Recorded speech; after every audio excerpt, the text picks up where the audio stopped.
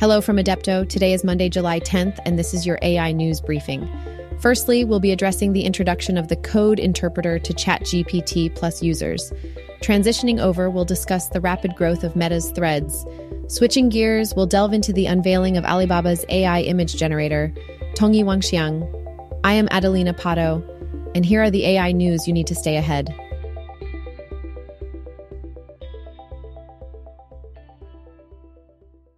ChatGPT plus users are in for a treat this week as OpenAI introduces the code interpreter to its platform. The code interpreter allows ChatGPT to run code, access files you've uploaded, analyze data, create charts, edit files, perform math, and more.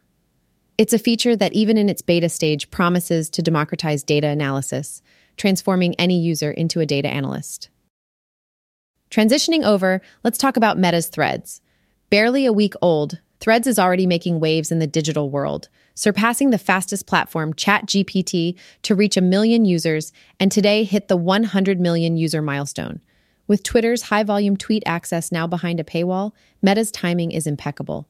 But Threads isn't just about competition. It represents a strategy to amass text data vital for AI training, a strategic move that could indeed reshape social media and AI landscapes.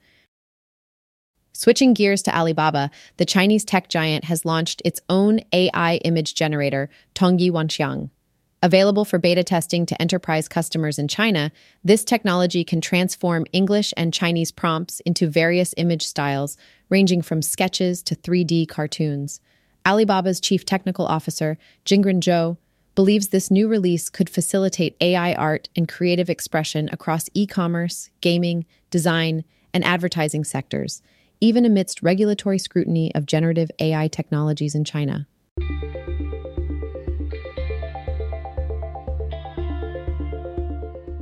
You can read more on all of these stories at www.adepto.ai. This has been your AI news briefing.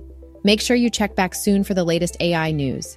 The AI news briefing has been produced by Adepto in cooperation with Wondercraft AI. And as we conclude today's briefing, let's remember, AI will not replace you, a person using AI will.